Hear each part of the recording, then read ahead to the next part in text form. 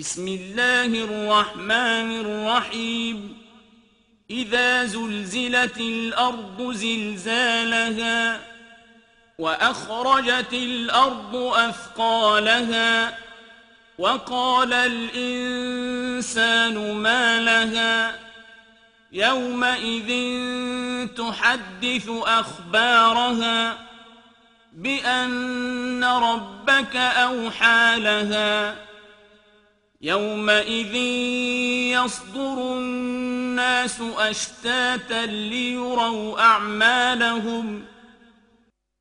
Во имя Аллаха, милостивого, милосердного, когда земля задрожит от сильных сотрясений и извергнет ношу сокровищ своих недр и мертвецов, в страхе человек нечестивый спросит, что же это с нею?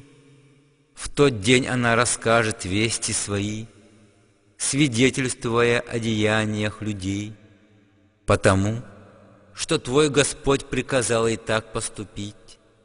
В тот день люди выйдут из могил толпами, чтобы получить воздаяние за свои дела.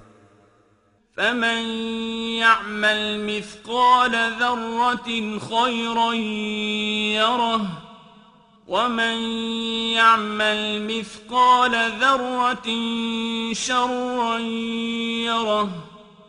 Кто дело доброе совершал на земле, весом даже с пылинку, увидит он его, и вознагражден он будет за это.